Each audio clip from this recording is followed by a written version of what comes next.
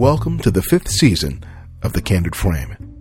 We have a new look and a new theme song, but we're still committed to making this program the best interview show about photography and leading a creative life that's out there. So to start off this new year, I'm pleased to introduce you to Penny de los Santos, an award-winning travel and food culture photographer who brings her own personal touch to the work she delivers to publications such as National Geographic, Savoir, and Texas Monthly magazines, just to name a few. She provides me a great conversation to begin the new year.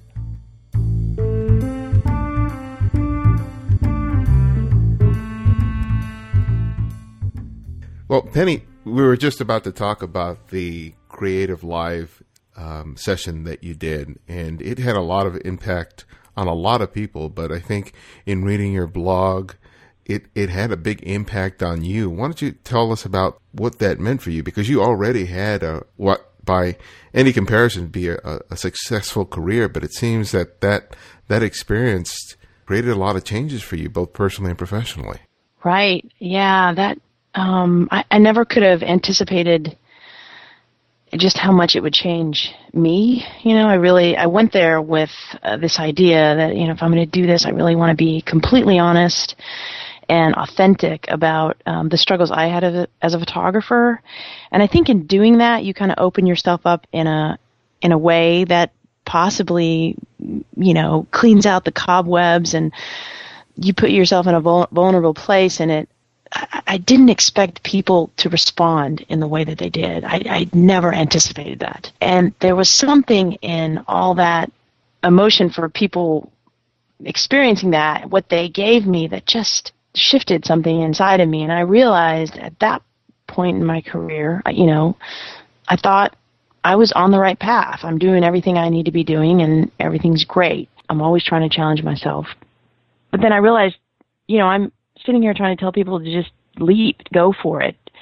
There's no reason why you shouldn't be trying to do what you absolutely want to do. There just isn't. There should be some small steps you're making. And I just thought to myself, what is it for me, And in my mind, I thought in a couple of years, I'll probably end up in New York. So I just decided, you know what?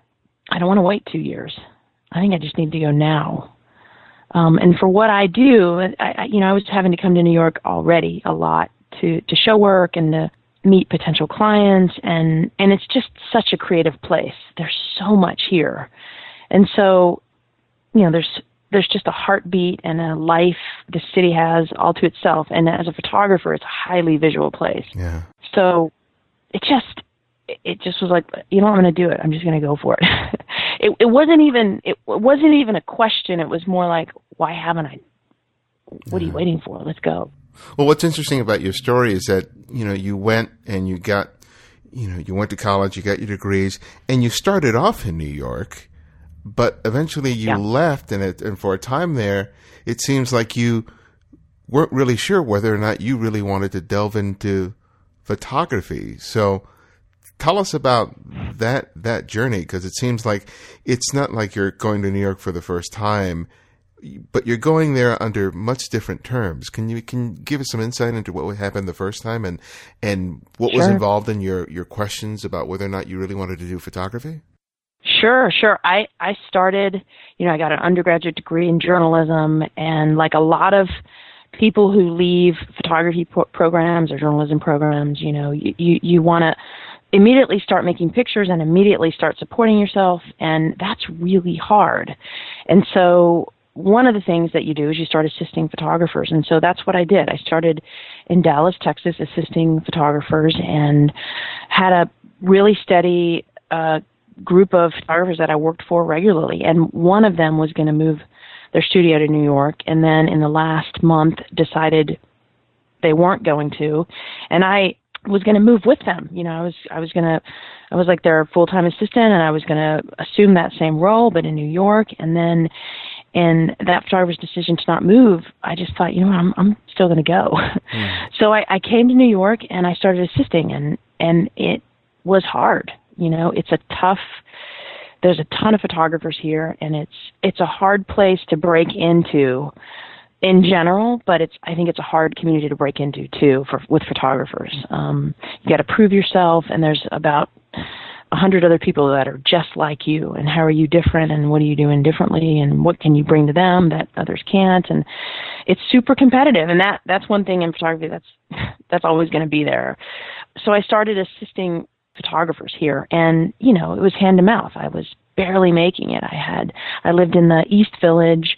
I shared a tiny apartment with 2 other people, and it was month by month, and I was working mostly with commercial photographers, and I didn't particularly enjoy that aspect. A lot of them it was highly art directed by an ad agency, and it wasn't as fulfilling as I, thought the creative process could be. So I just kind of got disillusioned, and I didn't really feel like it was what I wanted to do. And at that point in my career, I hadn't thought about, documentary photography or any other type of photography, really. So I left New York. I actually managed to save some money, and I traveled in Latin America, which is, if you have a little bit of money, that goes a long way. It goes a long way there. So I was able to squeak out about 6 months, and I traveled in Guatemala and Costa Rica and kind of mostly through Central America. And I knew I didn't want to go back to New York, but more importantly, I knew I didn't want to do commercial photography. It wasn't the right thing for me. So I kind of felt like, well, what is the next thing? And then I ended up finishing my travels, and then I moved back to Houston. I moved to Houston for the first time, and I was trying to find a job. And I was looking through the paper, and I saw this tiny ad for a little community newspaper that needed a photographer. And I thought, you know what? Maybe this is just something I can consider temporary. I really didn't know what I was going to do. I had no idea. I was really at an impasse with what I wanted to do with my life. I was probably 25. So I applied for this job, and I had art pictures. I had a beautiful portfolio of amazing art images. And this editor looked at me, and he was like, I can't hire you with these kind of photographs. Do you have anything that's journalistic at all? And I said, I shot for the school newspaper in college at the university I went to, and I might be able to find some of those photographs. And so I actually told him I'd get back with him, and so I actually went to the university I went to, and I went to the microfilm, and I found images that I'd made in the school newspaper, and I made Xerox copies of those images, and I think I found like 12 images, and I took those back to this guy, and he hired me. Which I think is funny. I got hired on Xerox copies, but that was my first job in journalism. Yeah. And it was, I think my first assignment was to go photograph a construction site. It was horrible. It was amazing. I loved it. It was the worst possible assignment in the world. That's like a nightmare. That's just, middle of the day. It's pretty awful, but I remember feeling so happy and realizing that there was so much joy in just finding these moments and, really contemplating a scene. And I felt more creative in that space than, in the other kind of more controlled commercial environment. Yeah. How much of it was the fact that when you first got out of college and you went to New York, that it was that you were following a path that you felt you were supposed to follow, as opposed to something that was really true to you? You may not have known it at the time, but I think in retrospect, that's kind of what happened with you. But how much do you think it was about, expectations that weren't really defined by you, but by other people? I think that was part of it. When you're not really sure, but you think it's what you want to do, you kind of, I would do these informal interviews with people and buy them coffee and just kind of ask them, well, how did they get into it? And so, you got to assist. And so I just started doing that. It's basically you're learning by example. So I just kind of followed what other people were doing to try to get to that place to be a paid photographer. And I had never thought about journalism at all. So I think in large part, it was kind of like, well, this is the path to getting to that place, so this is what you got to do. So, yeah. Yeah. One of the things that strikes me about your work, I think when people initially look at your work, they think, oh, she's a food and a travel photographer. But your work is so much more than that. And you really speak about the exploration of culture. And I think that's really a big deal for you and your work. And it really comes across because there's a certain level of joy that I see when you're talking about your work, or when I see your work, or when I see these videos that you've been doing. And it seems to go well outside of what people sort of traditionally think of that sort of genre of photography. Where was that born from? Was it? I know you were born in Europe, and your family was a military family and traveled around. But was that sort of developed as a result of having to live that kind of life, or was it something else? I think it was definitely part of that. You know, I'm Mexican American. I was born in Germany. I think it's partly, my last name is very Latin, Latino. So, kind of always feeling very different and adapting to all these different places I've always been in, but also acknowledging that I'm different. So having some understanding and some compassion and some empathy for people who are different, are places that are different than, my experience, people that are different than, who I am. So I think it's a combination of changing where I lived constantly. Or not constantly, but, several times in my childhood. And then also, always, every 2 years I'd get a new crop of friends because I grew up on a military base. So, people were always getting transferred, and, dads and moms were getting transferred to different bases. So there was an influx of people in my life, and they were always from different parts of the world. So it just made me a lot more accepting and tolerant for people's differences. Yeah. I don't know if tolerance is the right word, but just accepting, and understanding that we're all very different. And so I think it gave me an appreciation for that. And also to me, it was normal. And so I seek that out. It is where I feel kind of most comfortable and at home, when I'm in that place where, gosh, I don't know anybody here. I'm in a town I've never been in before, in a culture that I don't speak the language. And I couldn't feel more alive, Mm-hmm. And then the other part is I got my big break with National Geographic. And I always mention them because they trained me the first 10 years of my career.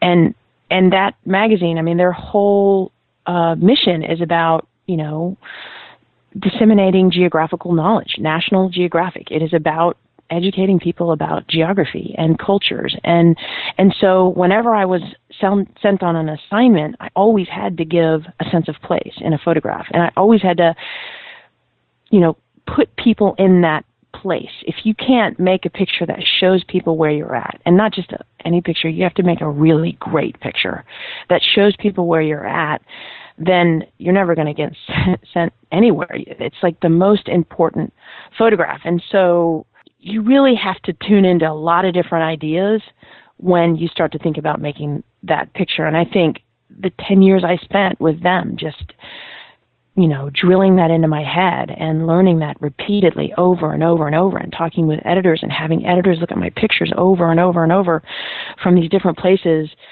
telling me, stop covering the event, stop covering the city, stop covering the town, stop covering this person, and start just being there and seeing it and feeling it. And it took me years to understand what that meant.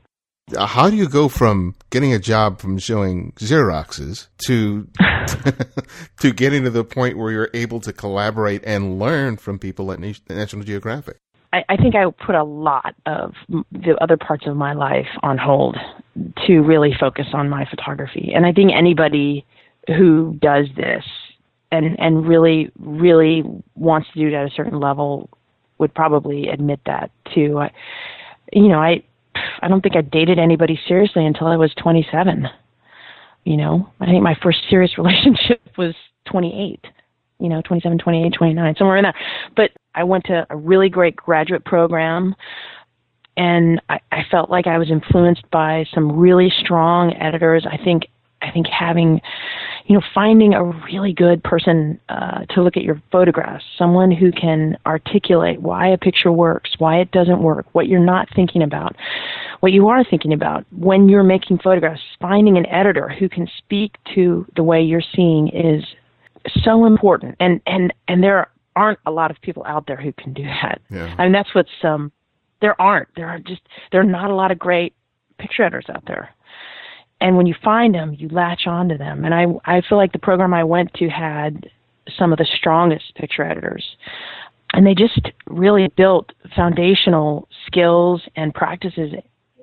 They taught that to us that I just, I used it. And I just worked really hard day in and day out. I I just didn't stop until I felt like I got it right, Yeah. What role did your family play in this? Because I can imagine that, you're coming from a generation who, if you tell them that you want to be a photographer, they look at you, go, "You want to take pictures of babies and weddings?"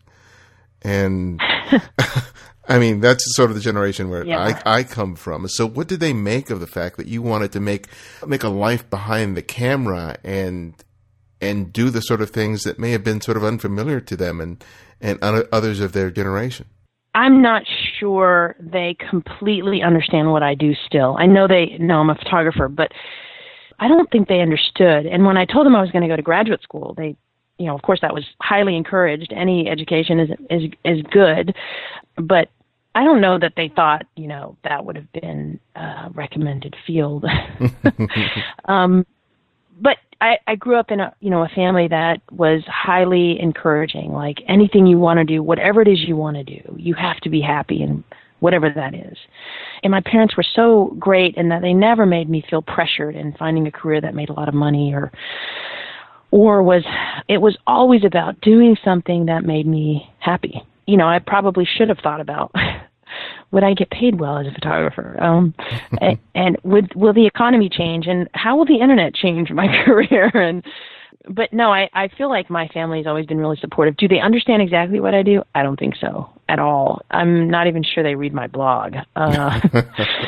It's funny. I just, my parents, grew up in a really small town on the border of Mexico and Texas. So it's just I think their daughter, who I am, is very different than, anybody that they've known. But, they adore me and love me and accept me just as much as I do them. So. Yeah.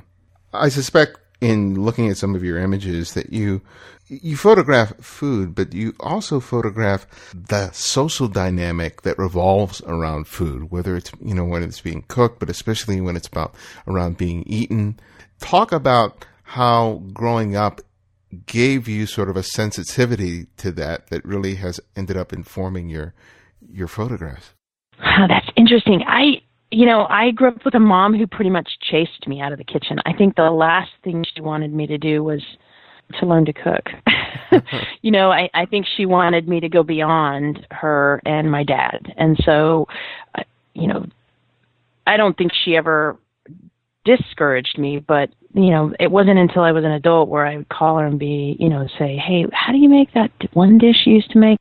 I think, for me, when I first started making photographs, and specifically when I did what I would call my foundational kind of training at the Geographic, almost all of my pictures, when I would enter people's lives, would start in the kitchen, whether I was in any community, and the first place people invite you into their home is into the kitchen. Would you like something to eat, something to drink? And so it really felt like, the center or the heart of anybody's home. And so when this jump into shooting food happened, it just felt like I'd already been shooting it, for years, because most of my assignments kind of started there. It is the one place where I think people are the least threatened, in terms of politics and religion and ethnicity, and it doesn't matter. When you all sit at the same table or people are cooking, that just kind of goes away, and it really becomes about, what they're making or what they're serving or what you're about to eat. And it's this moment of connection, and I think people really become unguarded and forget, they always forget that I'm there. And that's the moment where I really feel like pictures start to happen. I don't know that anything from my childhood really contributed to that, other than growing up in a family that just took time to always eat together when we could. And, but we were a very typical family in the sense that, we didn't have every meal together. But there was always one meal a week that we would have together, and there was maybe this joy in sitting together and kind of having this really great meal. I grew up with definitely an appreciation for food, for sure. I had a mom that was an adventurous eater and, loved to try food from different countries, and fond memories of just, getting big. So part of my childhood was in Texas, and that's what I consider Texas home. So, drinking Big Red and, all those things that are very cultural to where you grow up, Yeah. One of the challenges that you face is access. And you talk a lot about being sort of a good person. And I think part of that is about being honest with people in terms of who you are, what you're trying to do. It's a certain level of openness and sincerity that provides you the opportunity for you to go out there and make your photographs. And one of the more interesting projects that you worked on was that prison in Mexico. Tell me about the challenges in making those images and what you learned in terms of those qualities, in terms of you being able to make images that are both honest and sort of speak to what you're hoping to do with the camera. One of the hardest times I had when I started to do photography was finding people who I felt like operated from a sincere and authentic place, and beating my head against the wall just by how maybe shallow or materialistic or catty or competitive photographers can be with each other. And when you're trying to get into a field, it's not very attractive. And so I kind of always promised myself that I was not going to operate on that level. And then, how are those types of people getting access to real stories? How are you able to be honest enough with your subject if, you're behaving like that with your peers?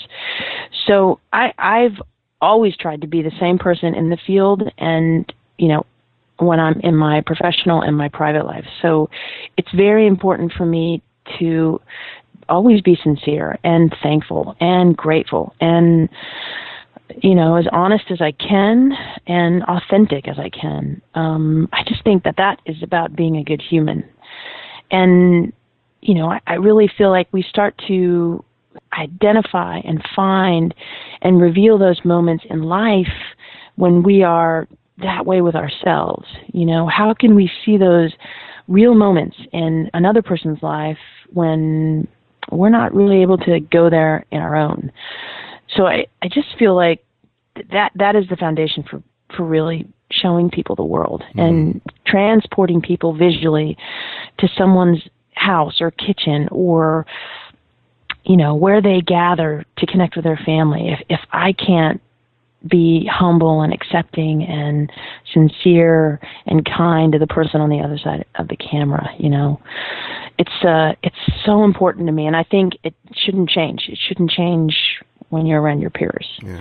It doesn't matter if they got the job that you really wanted, I think that if photography is so humbling because you may think you just had the most amazing shoot of your life, but tomorrow's a new day. And, I think photographers are horribly hard on themselves and we beat ourselves up. And a lot of our behavior stems from just feeling really insecure. And so I don't want to be that way. I don't. I want to leave people with something good because that's what I want. I want that experience. So it's just like I'm gonna start to do that. You can't be that. You can't. There's no way you can make pictures that are revealing and telling and sincere and meaningful if you can't deliver that yourself. Mm-hmm. So I just think that's foundational in living. I think photography, I've said this so many times, I think photography is just a metaphor for life.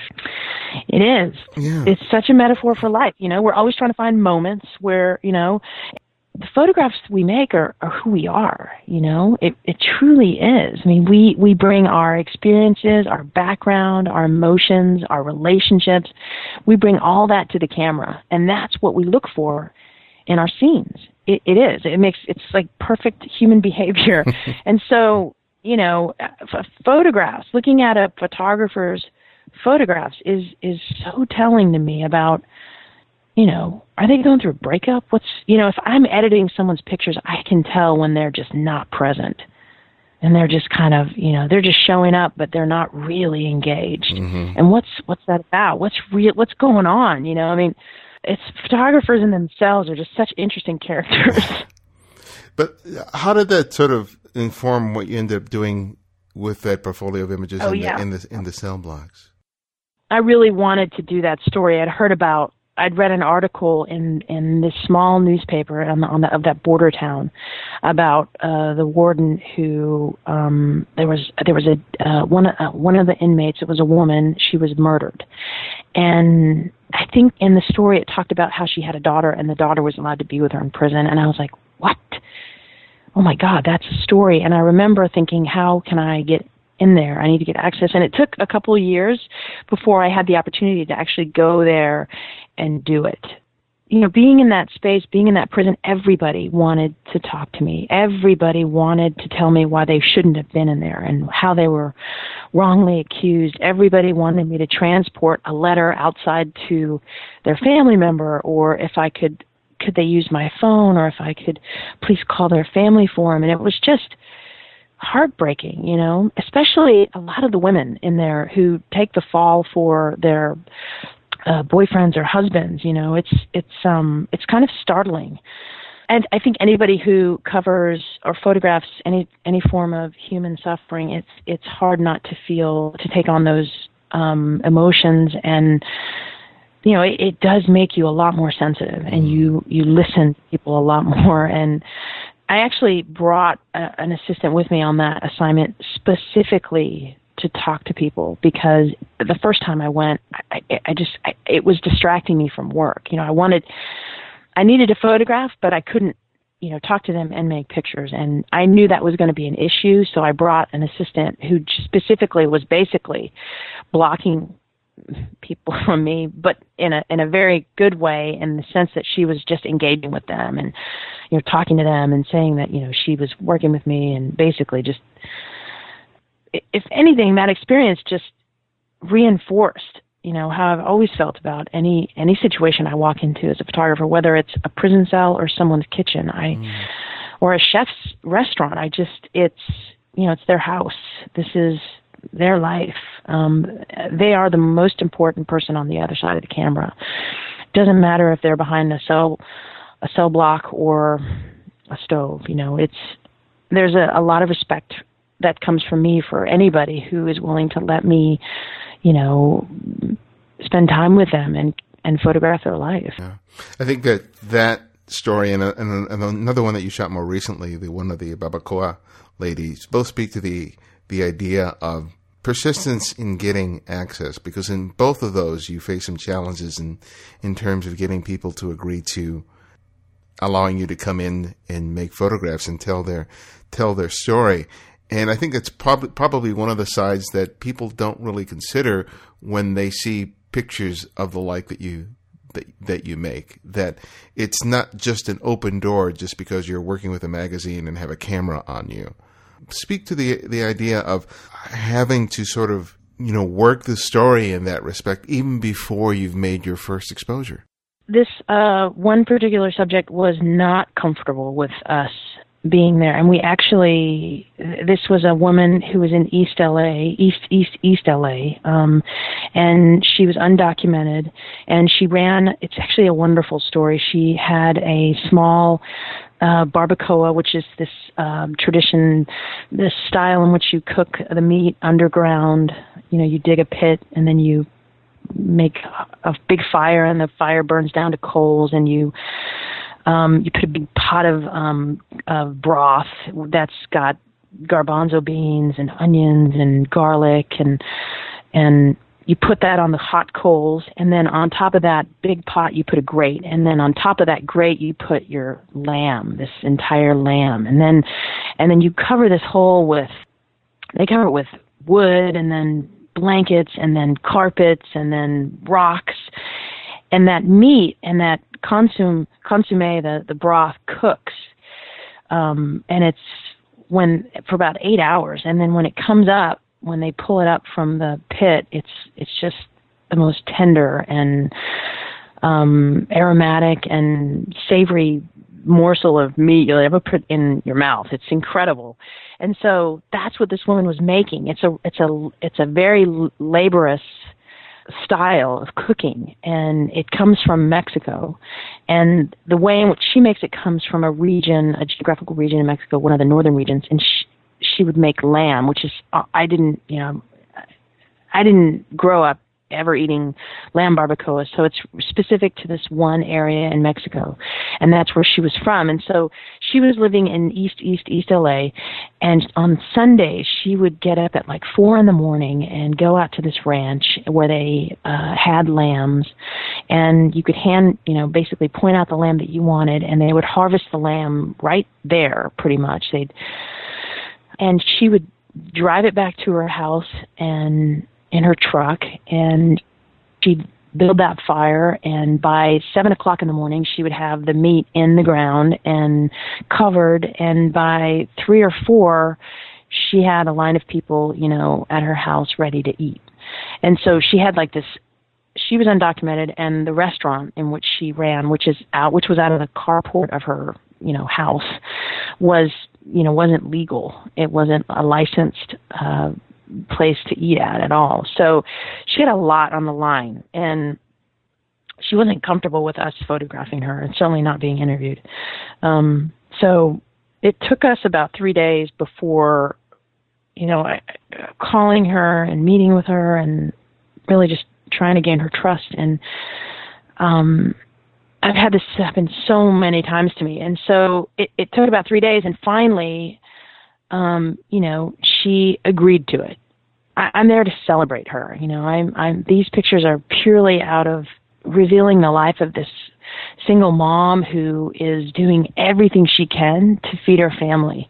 And this is how she does it. She feeds other people, out of the carport of her house, and she makes handmade tortillas and homemade salsa. And it's amazing food, and she works so hard, and helping her realize that the way that she does this is so beautiful and so special, and getting her to agree to allow a national magazine to photograph it was one of the most challenging experiences I've ever had. But I wouldn't have tried so hard if I didn't believe it. It was just so special.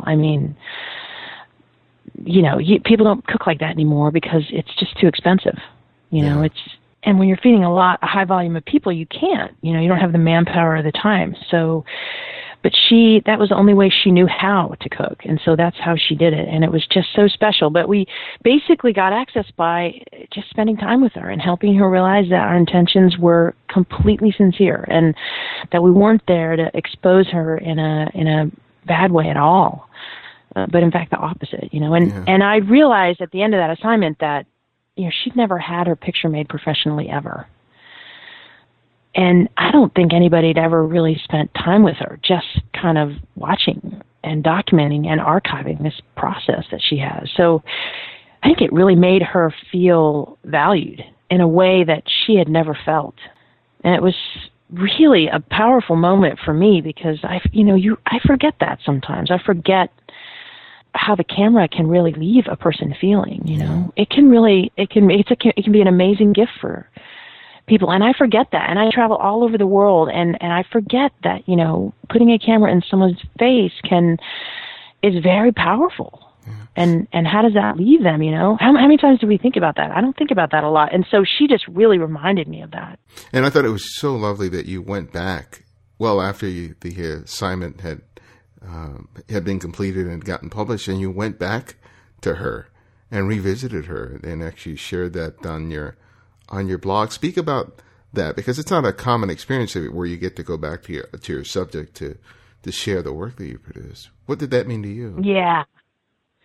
It wasn't, I never get to go back. It's very rare that I get to go back to a subject, because a lot of them it's impossible to get to. It's, when am I going to be on the Isle of Kea in Greece again? I don't know. So, I had the chance to, she's just in East LA, so I'm in LA every so often. So I wanted to go back and I wanted her to see the article, and she hadn't seen it, and she was so touched. It kind of surprised me how touched she was to see her picture. It meant so much to me beyond that, because she was still doing well.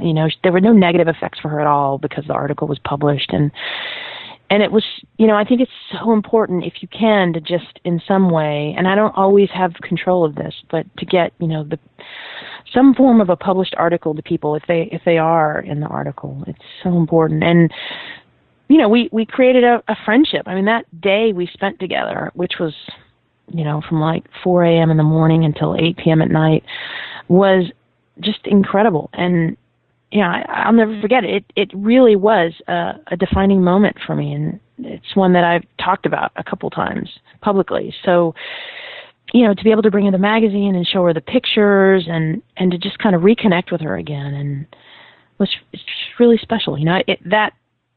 It just felt like I was being human. You recently took on the Twitter idea, Dream Big and Leap. And you spoke earlier about the idea that the thing you did in Seattle with Creative Live was really sort of a pivotal moment for you, and it's led to you moving from Texas back to New York. What did that change mean to you? Because I think a lot of people would look at your life and career and go, she's doing it. She's working. She's doing what she loves. What's there to want? But obviously there was something more that you were hoping for. What was that, and why was it so important to move to New York City? Earlier this summer, 2011, I had a food assignment. I had a studio shoot in Austin, and I struggled with feeling creatively inspired. And without saying too much, because I love Austin, it's a wonderful city. It's just, I couldn't find the right combination of people to work with for that project. And it was really telling for me in that moment, when I think it's important as a photographer to practice as much as you can, to feed yourself visually and to push yourself. And one of the ways in which I do that, in particular when I'm shooting food, is I like to test. And so, I should be able to find people that I feel like would bring inspiration and ambition to the table, and we can go into this collaborative mode and really push ourselves to create some interesting images. And I just never found the right combination of people, and I'm not sure that it was a struggle for me, and that's really what did it. I had that experience, and then I had a conversation with someone who I highly respect in the industry, who looked at me and said, "Why are you still there?" She said, "If you're really going to do this and you want to put your name in serious contention for these big projects, you need to be in one of two locations." And I just finally heard it. I've had editors tell me that before, and I just, we all wake up at different times. And it was just like, why not? I had a house, I had a life, I had a relationship, I was locked in, but I realized I wasn't completely fulfilled. And so, at any point in any part of your life, wherever it is, I think there's always place to grow.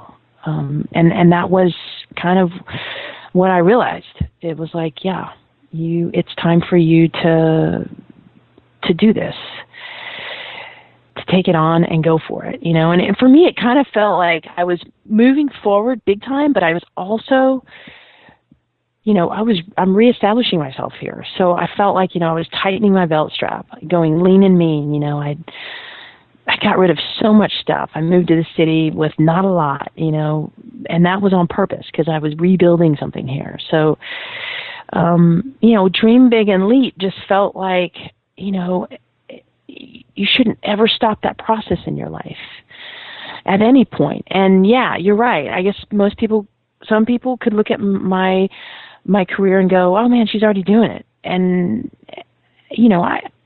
I I think we all are we're the toughest critics of ourselves, and only we can, understand who we are and how we're doing and where we are. And for me, I wanted to surround myself with people that I felt like could push me in a way that I wasn't getting pushed. And I also, it's so important to me to have creative stimulation, and I just feel like New York is one of the most, for that in the world. I think it's an incredible city. Yeah. Well, the last question I always ask is that I ask my guests to recommend another photographer that our listeners can discover and explore. And it can be anyone, someone you've long admired or someone you recently discovered. So who would that one photographer be and why?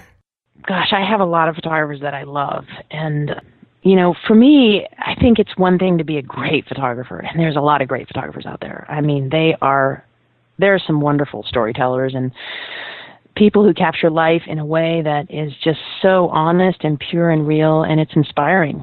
But for me, it's beyond the camera for me. I want to see great pictures, but I also want there to be some integrity and heart. I want to know that behind the camera there's a person who is authentic and real and sincere and, really, really does believe in the other person on the camera, not just themselves, So, yeah, I would say in a heartbeat, my mentor. And if she knew that I called her my mentor, she'd be really upset. But her name is Lynn Johnson. And she actually, this month in January, she has a story in the Geographic. I would recommend Lynn in a heartbeat. She's a wonderful storyteller, a very passionate visual thinker, and an incredible teacher. But beyond that, she is a beautiful human. And I think she would be an incredible inspiration to anybody who wants to grow as a photographer, which I think means to grow as a person. That's a great suggestion. Before we will wrap up here, I know you have a couple of things going on, including some workshops. So where can people find out more about your work and the different things that you're doing? I have a website, my name, pennydelosantos.com, and then my blog, which I actively contribute to, is kind of like the hub for anything going on with me. I haven't posted my new workshops for 2012, but I'm about to. And I have a huge thing coming up in February. I can't say too much, but I will announce it on Twitter, but it's the biggest honor of my life. So stay tuned. And if people want to follow you on Twitter, what's your tag? It's my name, Penny de Los Santos. It only has one S because, they limit you on the number of characters for your name in Twitter. So it's PennyDelosAntos. Right.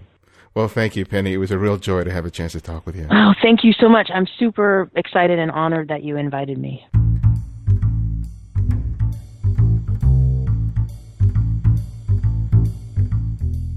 The Candid Frame is supported by donations by people just like you.